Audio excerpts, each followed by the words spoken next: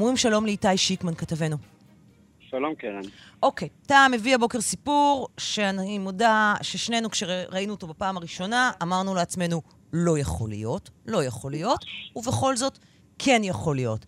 צעירה שנפגעה מינית, נאנסה במהלך חופשה בסיני, חזרה לארץ לאחר הפגיעה, מלווה בחברתה שאיתה, היא הייתה באותה חופשה, הם יצאו ממעבר הגבול בסיני הישר לבית חולים, הגיעו לחדר האקוטי בבית החולים וולפסון, ובמפגש הראשון שלהם עם משטרת ישראל, מה שמעניין את השוטרת שפוגשת אותם, זה לתת לאחת מהם דוח על 5,000 שקלים, ואת השנייה, את הנאנסת, לשלוח למשטרה, לזימון, לחקירה, על כך שהיא הפרה בידוד קורונה.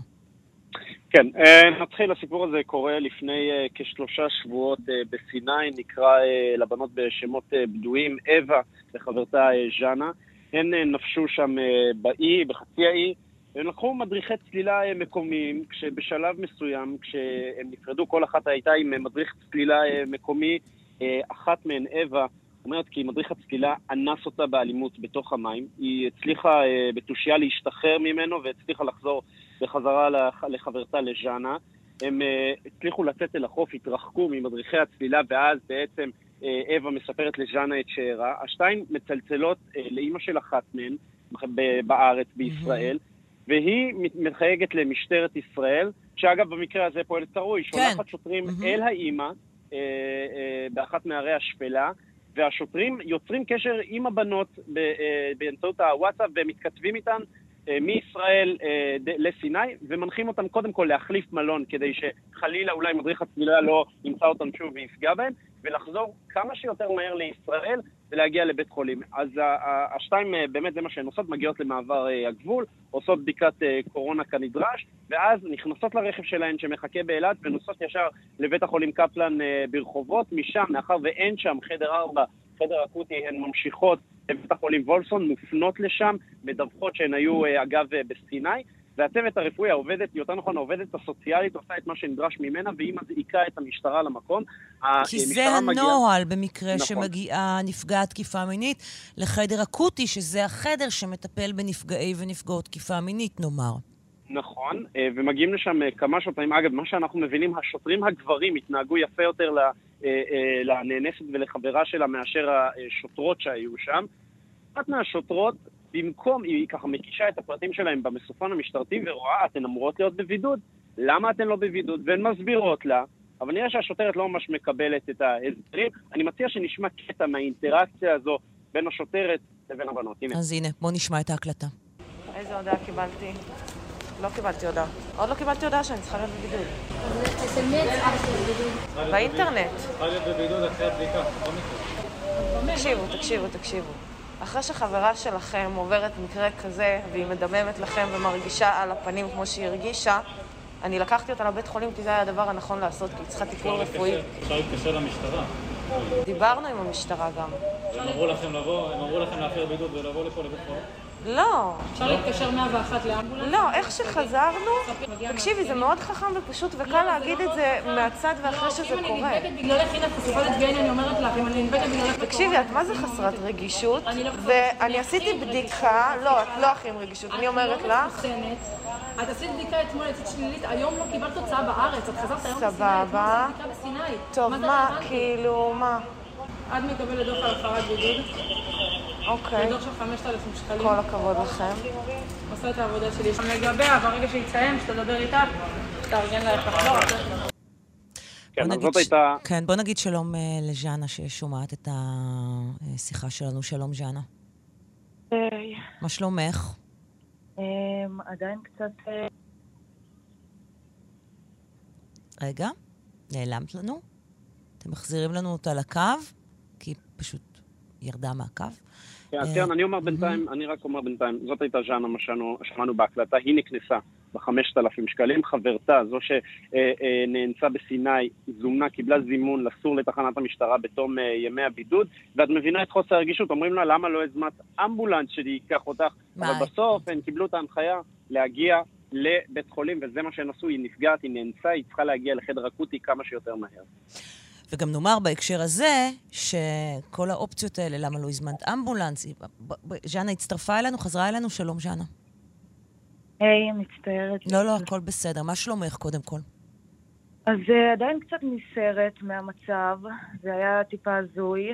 כאילו, אני מגיעה לשם עם... בואי נחזור רגע אחורה, אוקיי? קודם כל, אתם בסיני, לכאורה חופש, שאמור להיות הכי פסטורלי והכי נפלא, ואז קורה מה שקורה. נכון? כן. ואז מה עובר לכם בראש? מה אתם רוצות לעשות? אנחנו רק רוצות להגיע הביתה, לארץ, לאיפה שמכירים, ואמורים לדאוג לנו. ומה שאנחנו מקבלות זה שוטרים כועסים, שמתנהלים רק לפי הנהלים שנדרשים מהם, ומתייחסים אלינו כאילו אנחנו רובוטים ולא בני אדם. חברה שלי פאקינג עברה אונס מאוד מאוד טראומטי, ואפס אמפתיה, אפס חמלה. צועקים עליה שנייה אחרי שהיא פתחה את הנושאים הכי רגישים עם העובדת סוציאלית, השוטרת עומדת מחוץ לחדר וצועקת עליה למה אנחנו לא בבידוד ולמה הגענו, ואני בהלם כאילו מכל מה שקורה. אני מבקשת ממנה שתלך ושלא תעשה את זה שם, שאני אלך לדבר איתה, רק שתעזוב את חברה שלי כאילו בנחת. אני מנסה להבין מה שקורה שם. חברה שלך בחדר האקוטי בוולפסון מדברת עם העובדת הסוציאלית, מספרת לה מה קרה, והשוטרת שהגיעה למקום עומדת מחוץ לחדר וצועקת עליה? ופשוט כן, ופשוט בכעס מתחילה לצעוק עלינו למה אנחנו הפרנו בידוד, ועוד אומרת בשיא חוצפתה, אני מצטערת, ואני מצטטת אותה, אני מצטערת שזה מה שאני אומרת, אבל זה לא מעניין אף אחד, ואתם צריכות להיות בבידוד. מה לא מעניין אף אחד, העובדה שהיא עברה אונס? לא מעניין אף אחד מה שעברנו. כן. אוקיי. כן, זה הזוי. המשטרה צריכה להיות המפלט, והיא פשוט הופכת להיות הפחד עצמו. היה באיזשהו שלב, הם בכלל התייחסו לעניין האונס, אמרו עדות, משהו כזה בהקשר של האונס, כי מדובר באונס שהתקיים במדינה אחרת, אז משטרת ישראל אמורה להעביר את הפרטים, אני מניחה למשטרת מצרים וכך הלאה. הם בכלל התייחסו לעניין האונס? שום דבר. היא פעם אחת שאלה אותי אם הגשנו תלונה, אמרתי לה שבאותו יום של המקרה חזרנו למלון ודיברנו עם שוטר בארץ, ושם היא גם מנסה כזה, בהקלטה ממש שומעים את זה, שהיא מנסה להפיל אותי, שהיא שואלת אותי, אז רגע, אז חזרתם אתמול, אז איך דיברתם עם השוטר? אז איך הוא היה אצלך בבית אם את היית בסיני? כן, אנחנו לא השמענו את כל החלק הזה, כן, כן. וחוקרים אותי, ומנסים כאילו לדחוק אותנו לפינה, שאנחנו במצב כזה רגיש, וזה היה פשוט באמת מזעזע. ולמזלנו יש לנו משפחה מאוד תומכת, אבל מה קורה לאנשים שעברו סיטואציה כזאת ואין להם משפחה תומכת שתעטוף אותם, איך הם ירגישו? שהמשטרה ממש מקשה עלייך ומפנה לחורף.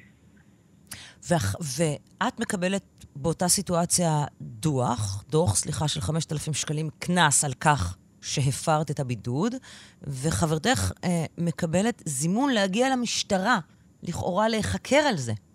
כן, אז היה לחקירה, את יודעת... היא קיבלה זימון לחקירה, על כך שהיא הפרה את הבידוד. כן, אז היא לחלוטין. אחרי כל הכדורים שהיא צריכה לקחת, שנורא מחלישים את הגוף, כל הטראומה הנפשית שהיא עברה... כי נאמר למי מה שקורה למי שמגיע לחדר אקוטי אחרי אונס, בין השאר את מקבלת אנטיביוטיקה וכדורים וכך הלאה, כדי למנוע התפשטות של מחלות חס וחלילה, זיהומים, מה שזה לא יהיה, זה במטרה להגן על הגוף, כן?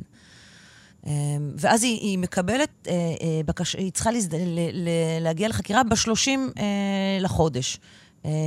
כי מה בדיוק רצו שהיא... והיא מגיעה לשם למשטרה, כי אזרחית שומרת חוק, ומה קורה שם? והם פשוט אומרים לה שהם לא מבינים למה היא הגיעה. הם כאילו בהלם מזה שהיא הגיעה, ושחררו אותה הביתה. נתנו לה הרבה אלונים של תמיכה. היו בהלם. כלומר, השוטרים שהיא פגשה שם, הבינו שמדובר בטעות. כן, שזה מקרה חריג. הבינו שהשוטרת בבית החולים וולפסון לא התנהלה כראוי. כן. השוטרים שהיא פגשה שם הבינו את זה, בניגוד לאותה שוטרת. כן. איתי, מה אתה שומע מהמשטרה? איתי כבר לא איתנו לצערנו, חבל. חבל שאיתי כבר לא איתנו. אם שומע אותנו מפכ"ל המשטרה, או השר לביטחון פנים, מה את אומרת לו? אני אומרת לו שהמשטרה צריכה לדעת להפעיל שיקול דעת ולפעול מעבר לנהלים שנדרשים מהם, כי שוב אנחנו בני אדם ויש מקרים חריגים, ואונס זה אירוע מאוד מאוד טראומטי, וצריך לנהוג במקסימום אמפתיה ורגישות לקורבן ולמצב. אתם רוצים שאנחנו נבוא ונתלונן ונדבר, ושיהיה לנו את המפלט הזה. אז להגיב ככה, זה רק יגרום לאנשים לפחד. אוקיי? אז שיקחו את זה באמת לתשומת ליבם. אגב, אני רוצה להגיד בהקשר הזה כמה דברים מבחינת מידע, שאני מניחה שלא הייתם מודעות לו, ואין סיבה שתהיו מודעות לו, כי לא כולם יודעים את הדברים האלה. אבל השוטר שדיבר איתכם, כן, מהארץ, הוא היה זה שצריך היה להעביר לכם את המידע. למשל, יש חדר אקוטי באילת, בבית החולים יוספטל. כלומר, הייתם יכולות ללכת ישר לשם ולא לנסוע כל הדרך למרכז הארץ. נסעתם לקפלן, בקפלן אין חדר אקוטי, ואז הייתם צריכות לנסוע לוולפסון. אבל אם מישהו היה אומר לכם, אולי שיש חדר אקוטי ביוספטל, הייתם ישר נוסעות ליוספטל, ועוברות את החלק הזה שם, של הבדיקה, והייתה כבר יכולה להתקלח אחרי זה, ואפשר היה אחרי זה כבר לנסוע חזרה לארץ. את הדברים האלה, השוטר שדיבר איתכם היה צריך להגיד לכם. נכון. וזה, את יודעת, ברמה הכי בסיסית של מידע. אתם לא אמורות לדעת דבר כזה, אבל שוטר כן אמור לדעת דבר כזה. וזאת הזדמנות להגיד שיש חדרים אקוטיים בשורה של מקומות בארץ, שאני בסוף השיחה אני אחזור על כולם, ואנשים לא מודעים לזה. וכאמור, אין סיבה שידעו אם לא מפיצים את המידע הזה. מה שלומה? מה שלום אווה? היא מאוד חלשה מכל הכדורים. קצת קשה, את יודעת, כל מה שעברנו בימים האחרונים עם הטראומה בסיני והקבלת פנים המזעזעת שהייתה לנו עם השוטרים, אבל אנחנו נהיה בסדר. אני מאוד מודה לך שדיברת איתנו, ואני מקווה מאוד. טוב, הנה, הגיעה תגובה. תקשיבי. בניגוד לנטען, לא בוצעה אכיפה בתחום הקורונה לקורבן העבירה. אנחנו לא טענו שבוצעה אכיפה. אנחנו אמרנו שזומנה לחקירה. אז אל תכניסו דברים לא בפה שלך ולא בפה שלי. אלא היא זומנה בתום ימי הבידוד לתחנה לבירור הנסיבות ברגישות המתבקשת. למה בכלל היה צריך לזמן אותה לתחנה? זה המקום להדגיש כי האכיפה כלפי החברה המלווה בוצעה כדין, ועם זאת עניינה הוא עבר לבחינה מקצועית בדבר ביטול הדוח בהתאם לנסיבות המיוחדות. זאת התגובה. הבנתי. מה את אומרת? אני אומרת שהם יכולים להגיב בצורה מסודרת אחרי זה יפה מאוד, אבל באותו רגע השוטרת התעלמה וביטלה את כל מה שהרגשנו, כאילו האונס לא קרה מעולם. אני אומרת לה שחברה שלי נעשתה, והיא כאילו היא חירשת, אומרת לי, אבל אתם הפרתם בידוד. אז דבר כזה, תדעת. כן.